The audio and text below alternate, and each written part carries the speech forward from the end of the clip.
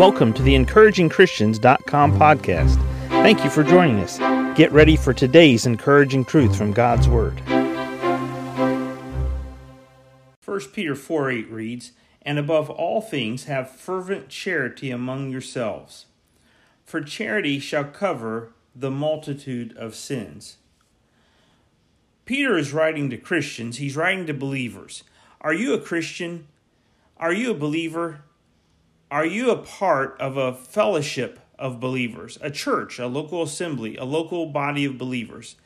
Do you have a community of people that you worship the Lord with? Maybe it's a local Bible study. Maybe you're wanting to help start a church where you're located. Maybe you're in a communist country where it's hard to have a church service without being threatened about going to jail.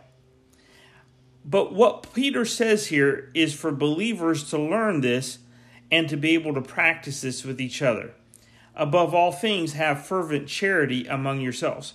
There is to be a level of love among believers that far surpasses what unbelievers can recognize or even understand. They can comprehend love to a certain degree, but when they see it among Christians, it's a whole nother level. And above all things, have fervent charity among yourselves, for charity shall cover the multitude of sins. See, here's the simple thing. If you love a brother or a sister in Christ, you're going to offend them. They're going to offend you. The question is, do you hold on to the offense? Do you broadcast the offense to other believers? Do you say, well, would you please pray for me because so-and-so did something to me? So-and-so offended me in some way. Would you pray for me? I can't believe the pastor said such and such from the pulpit the other day. See, if you're a person who does that, then you don't understand what love is.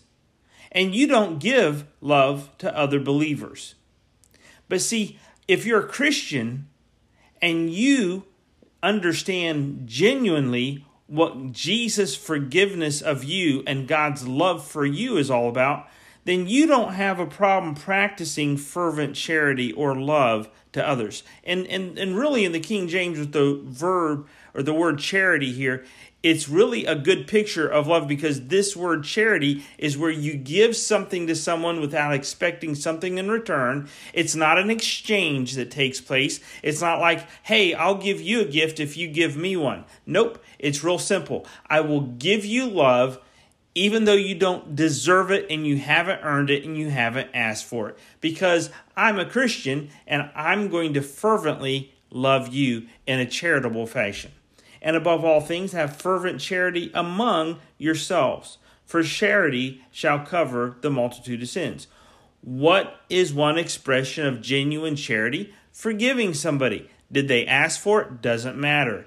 Do they deserve it? Again, doesn't matter. You simply forgive them because charity covers a multitude of sins. Now, you don't realize this, but maybe you're that person in the room that a lot of people have to sort of tiptoe around and they try to stay away from you and not brush shoulders because you're the person that gets so easily offended all the time because of something a little child does in the room. You're the person who gets offended because somebody said something, somebody wore perfume, and it just made your smell senses go crazy. I can't believe they wore that outfit. I can't believe they spoke to me that way. It's time to grow up, Christian. And the way we know you're a mature Christian is, do you give love to others or do you just take it? If you're a taker and you're not a giver of love, you're not a mature Christian. Whether it's dealing with your spouse, dealing with a child, dealing with an aging parent, dealing with someone in the church that fits any of those categories. A new believer in Christ needs your love more than anything, and they need your example of love. Are you fervently loving others? Thank you for listening to today's podcast from encouragingchristians.com. Please prayerfully consider supporting our ministry. If you would go to encouragingchristians.com, you can donate to our ministry, which would help us to evangelize as many places as this podcast can go around the world, as well as the printing of gospel tracts and ministering through counsel and the ministry of the word through our website. Please prayerfully consider giving, and donating to this ministry.